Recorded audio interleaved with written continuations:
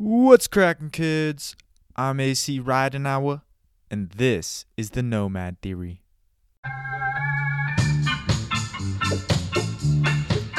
Ever wonder what it would be like to live in New York City for 6 months? In this episode of the Nomad Theory, I sat down with Dennis Sarkozy and his friend Joshua Keay, two cool characters living in the Big Apple, to answer that question. The contents of this interview should help in-the-closet nomads dwelling in suburban bubbles across the country get a from-the-sidewalk picture of the fast-paced city, the slicker life we only see in the movies. Our meeting happened in a truly New York fashion. A friend of a friend's friend linked me up with Dennis, who invited me to meet Josh at their swanky downtown tech incubator type of place. I was strolling around in the city without any of my recording gear. I was wearing ripped jeans and a sweaty old Grateful Dead shirt when Dennis messaged me asking if I could meet him in 1 hour. "Don't worry about the gear," he said. I reserved us a spot in the podcast recording studio. No wonder Josh likes to say New York is a +1 city. These guys center their lives around social integration, literally creating mantras and habit systems that make it impossible for them to sit at home alone at night. Dennis is a productivity coach and mindfulness consultant working with BestMe to help commercial businesses integrate meditation, healthy mindsets, and yoga into the lives of their employees. I like to think of him as a freelance yogi working for the general equanimity of corporate America. Josh is a self-taught product designer, bootstrapper, and technological guide who works as sort of an entrepreneurial mercenary, so to speak, when companies need an experienced artistic eye to come in and revamp their products. He has lived in New York City for over 10 years, since at one point taking a guilt-free gap year in the true Nomad Theory fashion after graduating high school, and he claims that is one of the top 5 decisions he's ever made in his whole life. This interview is part 1 of 3-part series I like to call TNT in NYC. So stay tuned for the follow-up episodes where I sat down with Dennis and Josh separately, and we talked about gap years, as well as some genuine hippie hoo-ha from Dennis, the expert on hippie hoo-ha. So as always, thank you for listening to The Nomad Theory. I'm AC. Stay wild, folks. Well, here we are, New York City, the Big Apple. It's been quite an experience getting here. Got here 2 days ago. And it's been a whirlwind trip so far, and I'm glad that I'm in this room with you two guys. I have Dennis Sarkozy here today, along with Joshua Keay, and we're going to talk about people taking a gap year and what it would be like if you had the opportunity to spend some time in New York City. So how long have you guys been living here? I like to say that this is Josh Keay talking. I like to say I've been in New York for about 10 years, because now that it's more than 10 years, I don't want to actually start revealing all that sordid information, because people can do the math by going backwards. 10 years to me is a nice sounding number. I remember when I was aspiring for 5, but to me 10 was like, okay, that sounds like you've made it, and at the same time, you've seen things, but not unspeakable things. So I say about 10 years. Yeah, Dennis here. I just moved a year ago, January, so coming up on 2 years. Grew up not too far from the city, but split evenly between New York and Philadelphia. So I'm from Central Jersey, right near Princeton. So about an hour from each. So after having multiple jobs in both cities, having gone to school across both of them, did the commuter life for 2 to 3 years, in which I was commuting 2 hours each way. I finally made the jump and committed to moving to Brooklyn. All right. The reason I wanted to have this conversation in the first place is because my mother said, "Oh, if I could go back into my 20s, I would want to live in New York City for at least a year." Mm-hmm. And to me, it's like, that sounds like a huge commitment. It sounds like I'm going to go there and I'm going to stay and I'm going to get rooted. You have to if you want to make a living and actually survive in this. If you want to be in the city, especially. So I thought it'd be cool if we could develop sort of a guidebook for people who wanted to make an experiment and live here for 3 months. Let's get a sublet, experience the city, Sure. absorb some of the culture, but not necessarily commit full time. And I feel like that goes along with the gap year. So I just want to stick with that analogy about getting rooted. So sticking with it, like growing up in central New Jersey, I know a little bit about gardening. And to know that if I want to try to plant seeds in a community or in a place that has well-established soil, so it's compact, it's already had years of growth, it hasn't had much, or it's been settled in some way, versus aerating it or tilling it.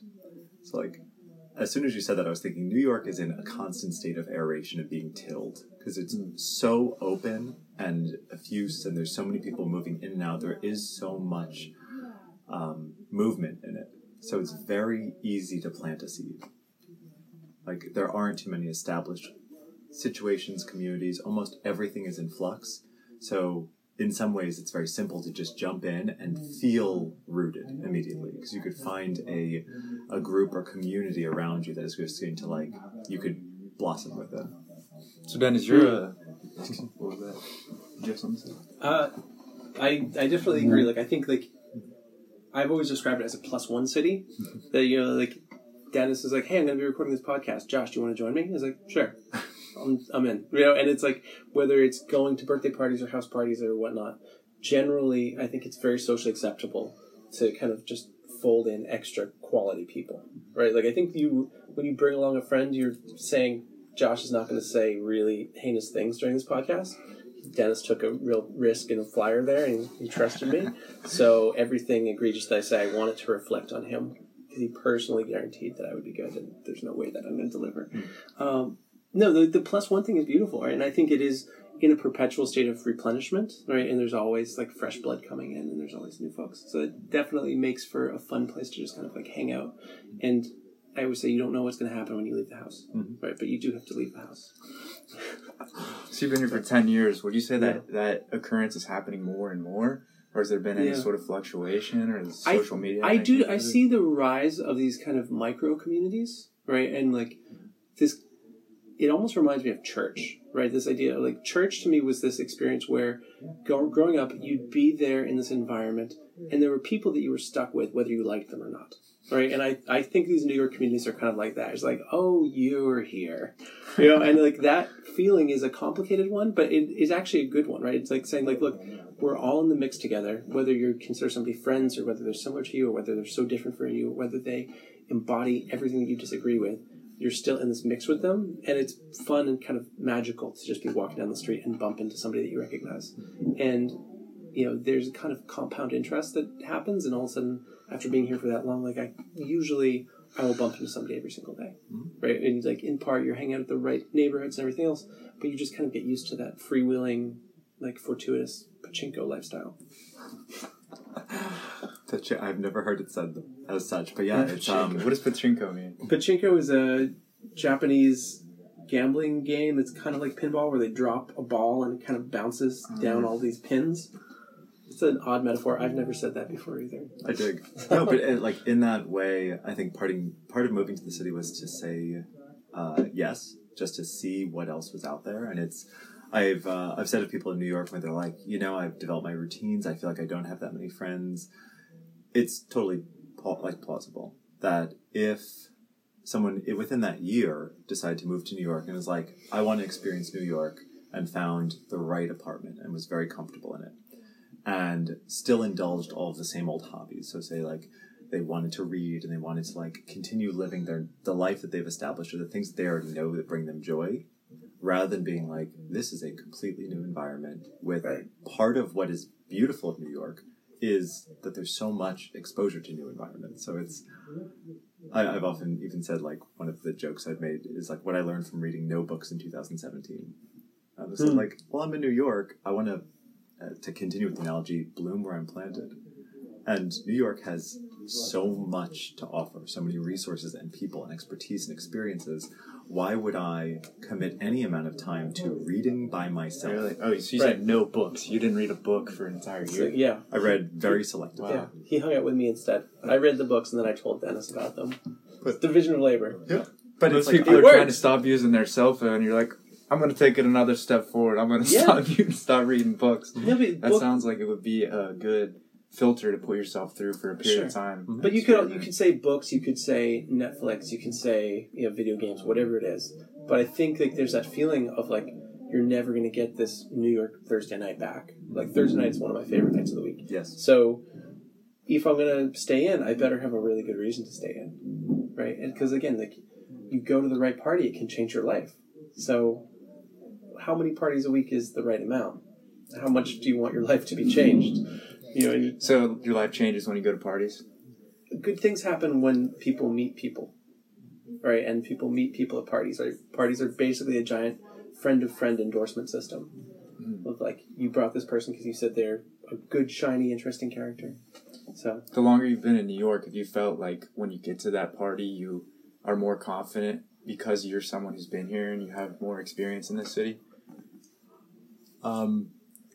So I would use that term party, so this is actually just me speaking. That could mean anything from a 4-person or 5-person dinner party, Yes. intimate party, to house or loft party, or like come with me to this dance party that's at a event and we're going to like hang out and eat a salad afterward, and we're going to like walk through Washington Square Park with a group of 6 of us, that it's this party mentality is to say that with this +1, it's like, I'm going to trust you, AC. It's like, bring a stranger, bring someone you just met that you're curious about, bring someone new. And even if it is an intimate group, it becomes the trusted invites that get sent out, and we're excited to meet a friend of a friend. yes, And more often than not, like, even if it is a loft party, there's always people that we don't know. Like, we host a brunch at our house a few times a month. And one of the things we put on the invite is bringing an interesting stranger or someone that you're excited to get to know a bit better. And through this, odds are like we're then 30 or 40% of the room, and sometimes it's like 30 to 50 people end up coming through, which is always a problem. But since there's like 30% new people, there's always the assumption is like, I don't know you, but let's get to know you. So it's not like you're just entering this like closed clique. There's always the expectation there is someone new to know, and they're already trusted because they're in this space and they're invited to this party. So that's one definition of the term party. yeah, What? yeah. Like any place that you collide, right? It could be like a TED Talk. It could be, the space that we're recording this is it's called BetaWorks Studios, and it's a place where a bunch of people working in tech who have probably too much freedom on their hands can kind of go and take meetings and collide with these other stuff. It's not exactly a co-working space, but you just do bump into people at the happy hours here. Is it a party? Not exactly, but it's a place that people go and expressly to collide with other people, right? Like if I just wanted to talk to Dennis, we could go, to a coffee shop or something like that. Here is a little bit more +1. Does it feel like you can walk up to somebody sitting at a desk, perhaps, or just walking through and pass them in the hall and say, hi, do you want to sit down and have a conversation? Yeah. So there's definitely places that you can do that. I mean, you can do that anywhere in New York. You can do that in a coffee shop. Like I met this amazing, charismatic friend, Matt. I was on a date, and he literally approached me. He's like, hey, I heard you guys talking about movies, and I'm a film director, and I'm making a film. Do you want to be in it? Which is a great opening line. Yeah. Right? He's an interesting character. He's very good at meeting strangers. But it's really fascinating to see that. It's like there's nothing stopping you from doing that, right? It's a very unique value prop. Like the world where somebody says no, that's okay. But like you're going to correlate for like very open, very curious people, which New York already optimizes for right from the get-go. Right? Like I think about the people who choose to move to New York, and I think they're the quintessential big outsiders and people who are at the margins, right? There are people who are kind of optimistic and they're believed that there's a better place somewhere else, far away in a dangerous, expensive city. That's where they belong. And like that. So there's a certain form of madness, like for everyone who's chosen to move here. And there's a different kind of madness for those who were born here because it means their parents are crazy. Yeah. Generational But yeah, skip. it's a very intense place. Like I've often thought of, like Manhattan as an island, and it's kind of the island of misfit toys, right? Like the people here who were just killing it in high school and had a great life, like they were very happy to stay where they were from. Whereas like the kid in high school who was kind of like sitting by the edge being like, these are not my people, those are the people who ultimately wind up pulling up their roots and migrating somewhere else. I often made the comparison to say like New York is constantly like shaking the carpet and people have to struggle to hang on. Because otherwise like everyone will just get dispersed and land where it's more convenient and there's a better cost of living and it's cheaper and there's easier ways to connect and there's more sun and more temperate weather. There's a number of cities where we're already sort of going like, where do we go from here? Like where do we leave New York to ultimately go? Because ultimately, like I've made the commitment to myself that as soon as New York ceases to be magical, which knock wood, it's not going to be for a while, but I will gladly move out, knowing that is then hit its fill. You'll become a farmer? You think you're a farmer type? I'm looking at Portland and Austin and Vancouver and Montreal and Toronto and like second cities that are beautiful cities nonetheless, but you're not living in a shoebox and we're not subjected to MTA and all of the subway delays, which are perpetually delayed since they were invented. That New York, it takes a certain type of personality to endure it, and in doing so creates a certain camaraderie. I joke around that it's all of us against the city.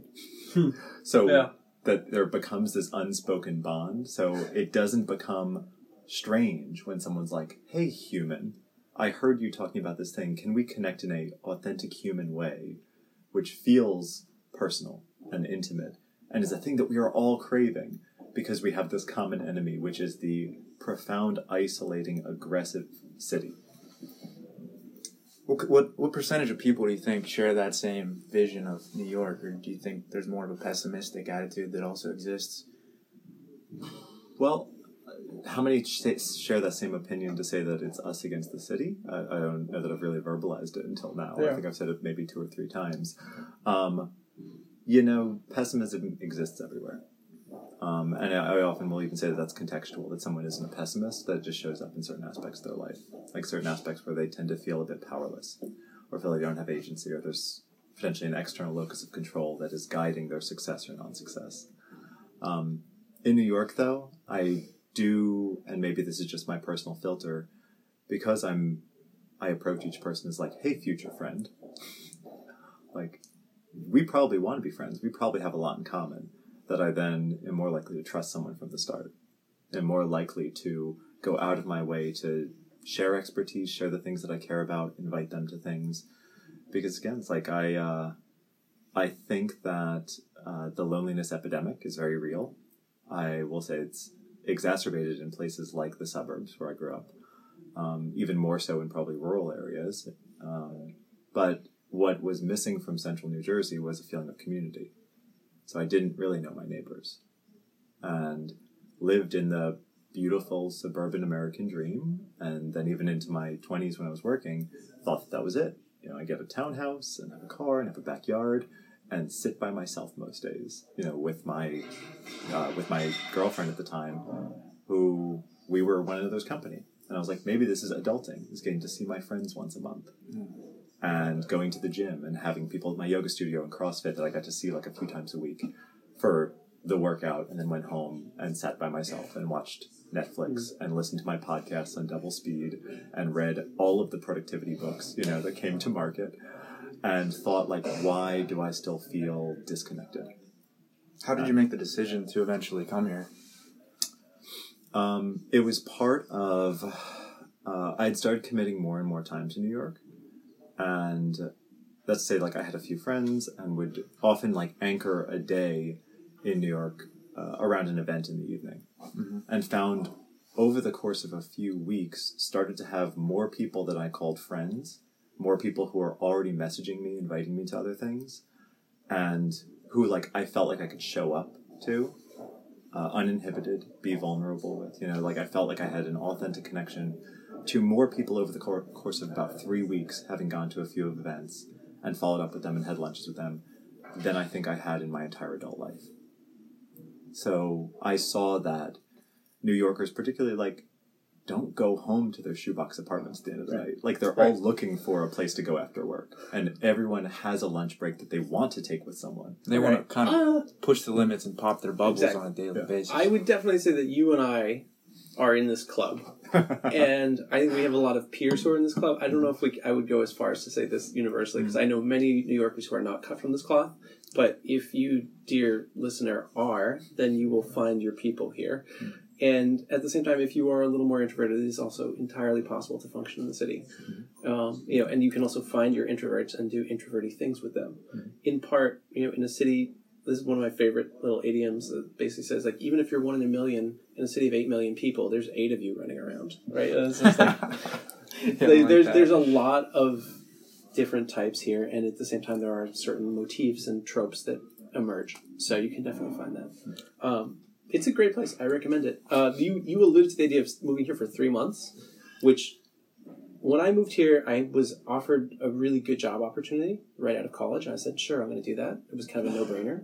I had never actually had a master plan to move to New York until that appeared to me. I didn't know anybody outside that job, really. I knew nobody in my age group. So it was building not just a social life, but building the habits around a social life brick by brick. And that definitely put me at a certain disadvantage. I think for somebody... So oftentimes I say the first 6 months you're just trying to figure out which direction is north. Right, and there is just a lot of learning the ropes and getting the hang of it.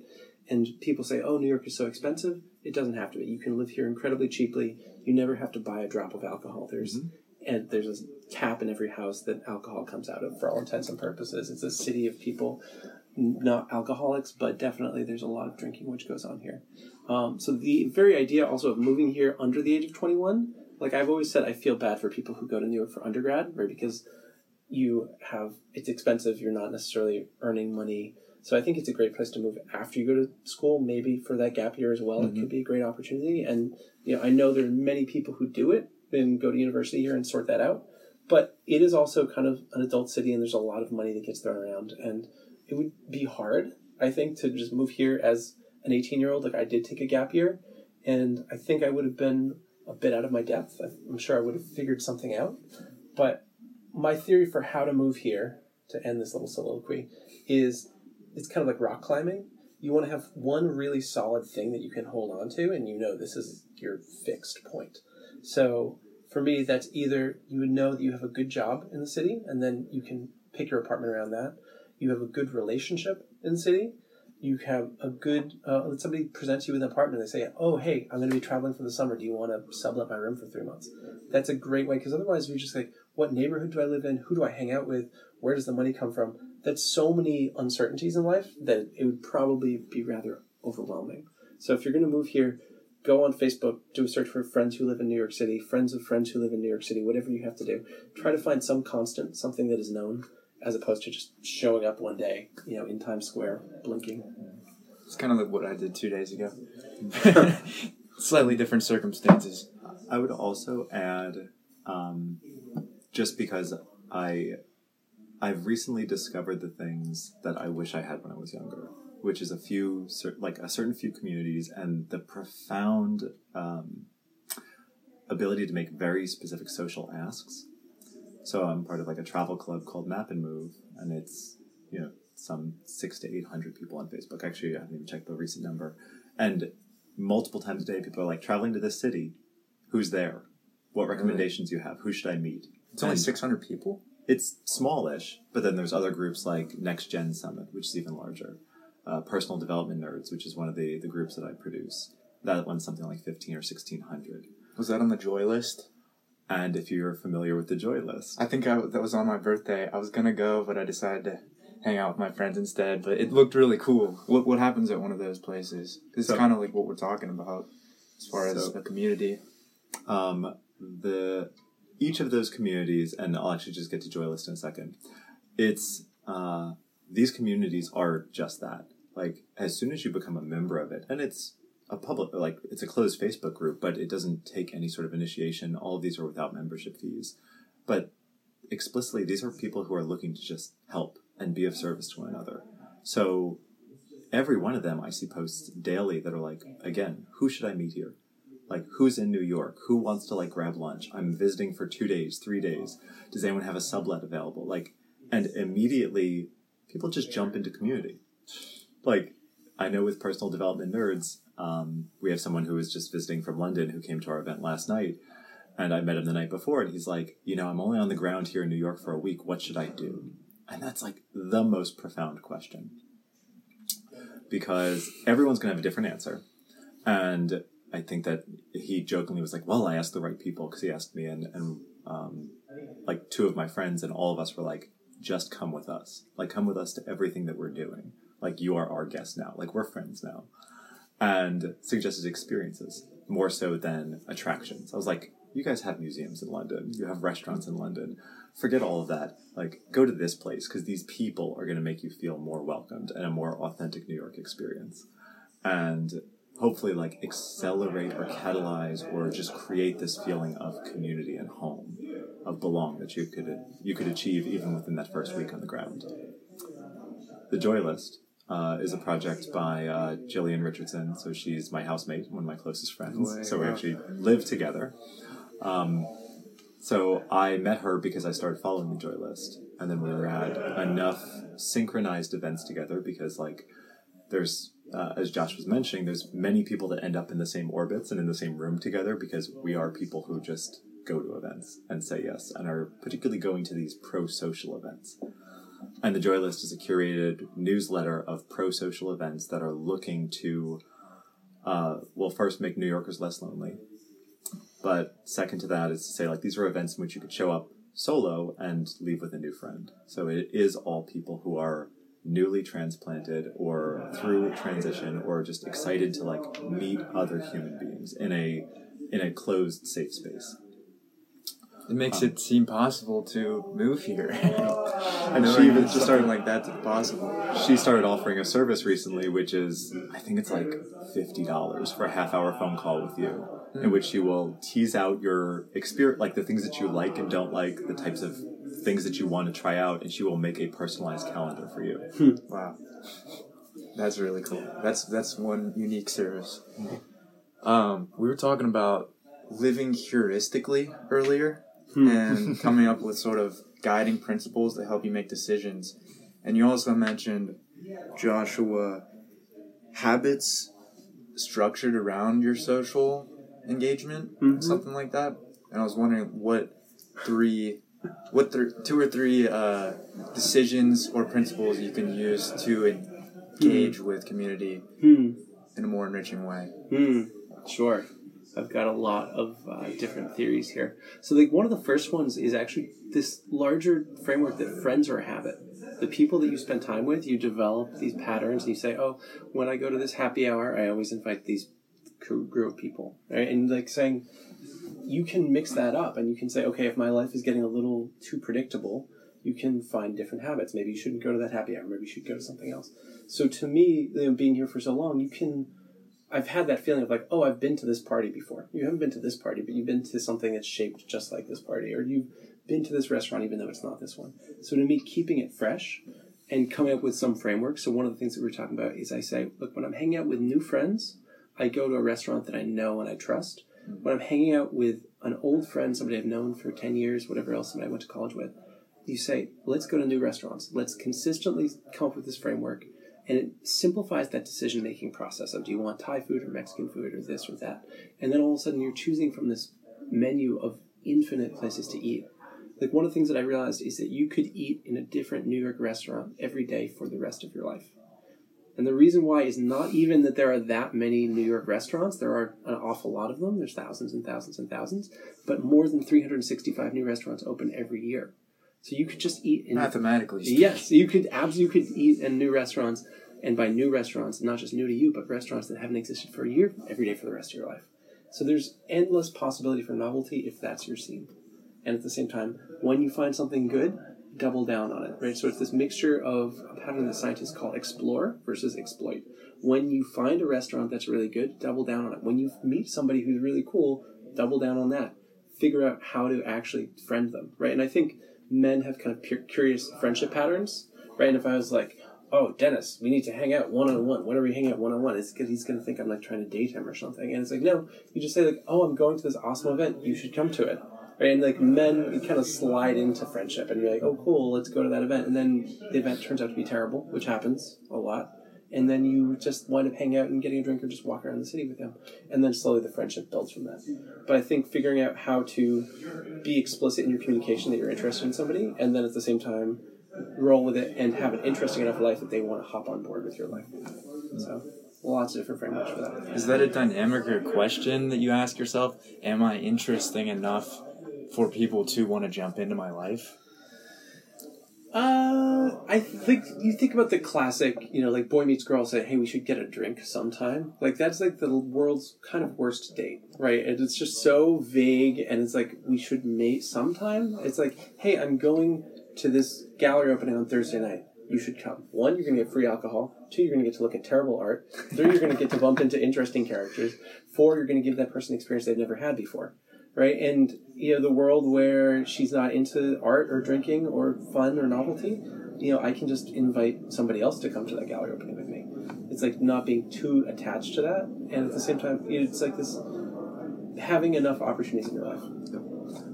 In that way, too, I've often said that I try to create a lot of standing events. So almost everywhere I go has an open invitation for almost everyone else to go. So there's certain things that I will only invite specific people, which is often the case too. So it's like, it almost is these scaling levels of intimacy. So every week I'm going to different events, and probably like the least intimate is come dance with me every other Thursday at the Get Down, which is an amazing positive dance party.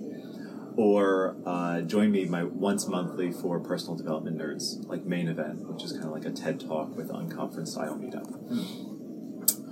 It could be that. It could be a bit more intimate, is like, join me at my house for brunch. Like we host these brunches every other week. Or why don't you like hang out for a dinner with a few guests that we're having over. Or formerly I was hosting a weekly meditation where literally any stranger I was curious about was like, hey, join me at this weekly meditation that we host.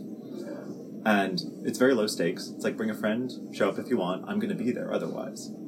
And what I've often just tried to do is like pick activities where I know that I'm going to be anyway, and it creates an open invitation to someone that I meet for the first time that I'm like, hey, and I could say in so many words, and usually exactly these words, I really want to spend more time with you. I want to get to know you more.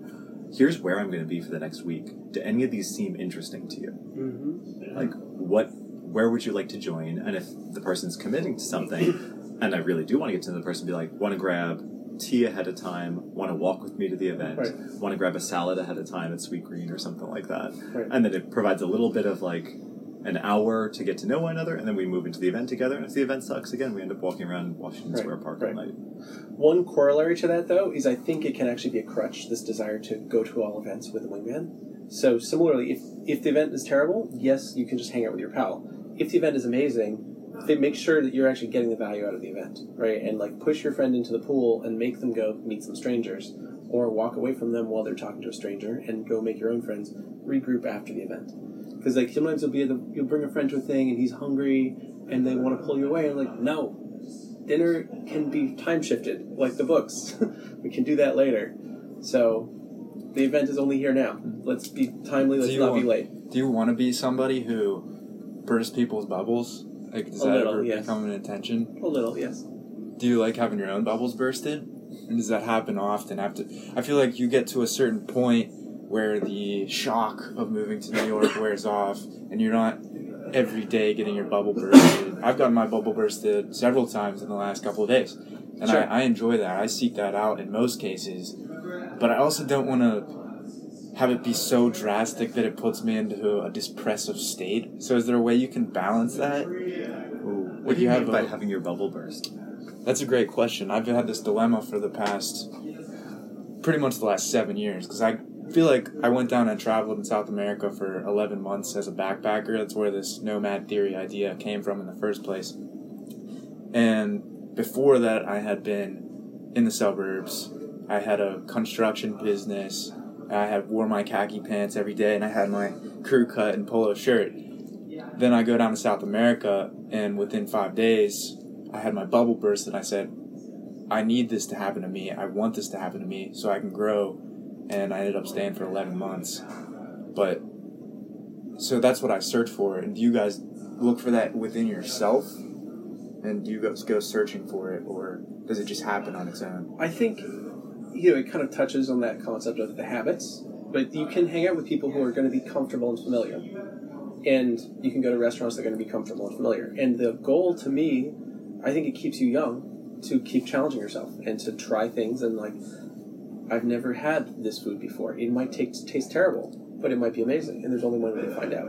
And I think you can decide to stay young by continuing to try new things. Right? Like, when you think about a newborn baby, everything is new. It's never seen the moon before. Right? It's never walked across the room, never mind walked a mile, never mind ran a marathon. Right? So the idea of constantly staying fresh, like, young people do it all the time, but as we get older, we just double down and we start to just close ourselves off to those things. So I'm a big fan of challenging oneself, but it's not for everyone. When I hear the bubble bursting thing, like getting pushed out of my comfort zone, right? Yeah. And I was thinking fairly recently and sharing with a friend is to say that, like, at the end of my life, I don't want to look back and go, like, here lies Dennis. This is actually if I'm looking at my own grave, I suppose. Thinking he spent his life successfully pursuing comfort. Right. Comfort will happen to you anyway, What do you want right? people Like, to it's say a at your byproduct. funeral? Like, we want to say Yeah. this guy stayed in his hometown his whole life? I mean... But in that way, I was like, I don't see comfort as a thing that I move toward. Right. And conversely, like, I've often thought one of the descriptions of a gentleman is a demonstrative comfort in all situations, but someone who is looking to, for myself, is to expand my levels of comfort zone. So Right. I don't actively seek discomfort, but I don't shy away from it. So saying yes, and, having gone through periods of, like, where literally I'll clear my calendar and will say yes to the first thing. Like, that's just a challenge. And say, like, whoever gets to me first on these few nights is going to get a yes. And I've surrounded myself with friends that really represent such disparate areas of life and world and expertise and thinking, namely because, like, it is so foreign to me. And the way that they think and their mental models and their values, I would have said clashed until I got to understand better and was able to reflect on my own values and the things that I was dogmatic about and question my own assumptions about, is this a thing that I designed for myself? Or was this just part of what I would call my comfort zone or within my bubble? Was this a bubble that formed that as soon as I realized that someone, something, some idea existed outside of it, I now have a bigger bubble? Okay. I guess, maybe to finish this off and give you guys a quick challenge to answer the most profound question you had. What would you do for a week if you were here?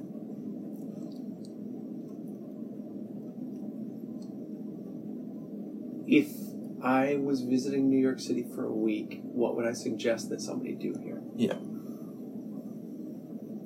So I think of New York as an all-you-can-eat buffet, right? Metaphorically. Like, it's not just food, although the food is pretty good. So to me, there are many different tribes in New York, and it's very easy when you've found your one, whether you're visiting from San Francisco and it's a bunch of tech people, you can totally live the tech people in New York.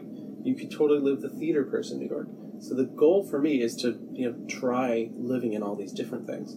You can crash parties. You can walk into gallery openings that you see happening on the street with conviction, and they'll just let you in. You can do whatever you want. To me, the goal is, to try those different things, and frankly, figure out how to give yourself more than a week, because you'll just be a tourist for a week, and there's a lot more to be had here. So, figure out how to kind of annex your little corner of the city and see what happens.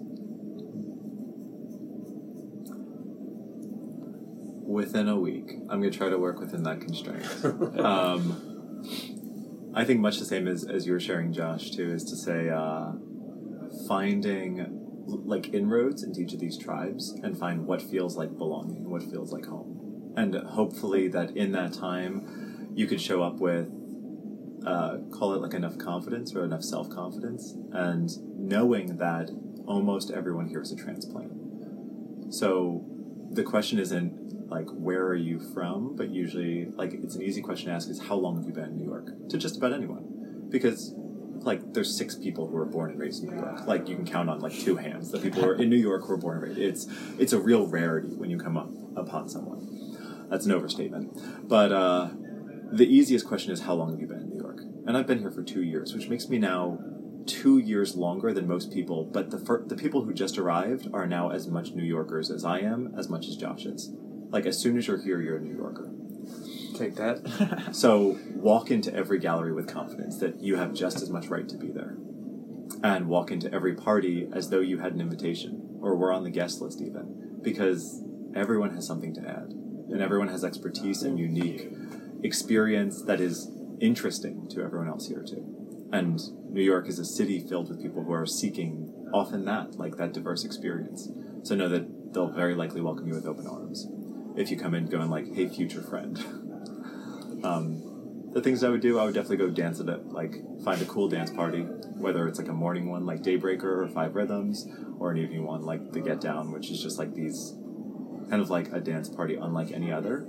And most of them are sober too. So like I've taken the route where it's like I've gone for a long time without drinking in New York City and found that the number of people that are excited to be like, you don't drink? Oh, I don't drink. Who wants to hang out at a bar? Let's just go do something else, like go for a walk or something. Explore the city on foot. If you have a death wish or you are comfortable on a bike, then by all means bike around the city. Definitely bike around the city. You're not going to die. Below 14th Street, you'll be fine. Like, if you're a runner, bring your running shoes. Explore the city on foot. Take subways. Run here. I got the run here. I got a nice little exercise sweat on. Yeah. And really, like, wherever you go, ask someone for a recommendation. Like, if you go into New York with a plan, you'll probably just end up going to a lot of the same spaces that everyone else in New York is waiting in line to see, rather than asking at the local coffee shop, hey, like, where do you go to eat lunch? Or what are some places? What do you think that I should see? And as soon as you meet someone that you seem to jive with, say, what events are on your calendar this week? And it often becomes an easy invite to learn more about what I didn't know that I didn't know. If you could carry one thing with you, for me, I think, remember that Thursday night is the night for New York parties. Well, this has been an absolute pleasure to have both of you guys here. Thank you so much for the opportunity of including me in this beta work space. Really awesome. I wish they existed in the suburbs of Pittsburgh. We'll move into that, I think, in the next couple years. It's a real up-and-coming town. But, yeah, thank you guys very much. I enjoyed this thoroughly. Thank you. Yeah, our pleasure. Stay well, folks.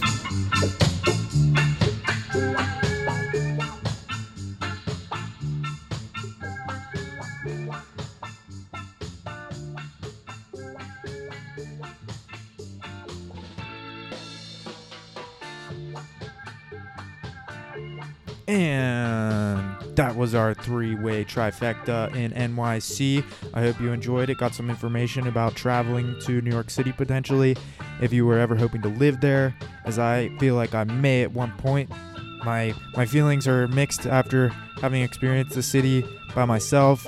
Even though I was living with a couple friends while I was there, I just felt a little bit small in a big city. So just keep that in mind, the fact that you're going to feel that way for a period once you get there.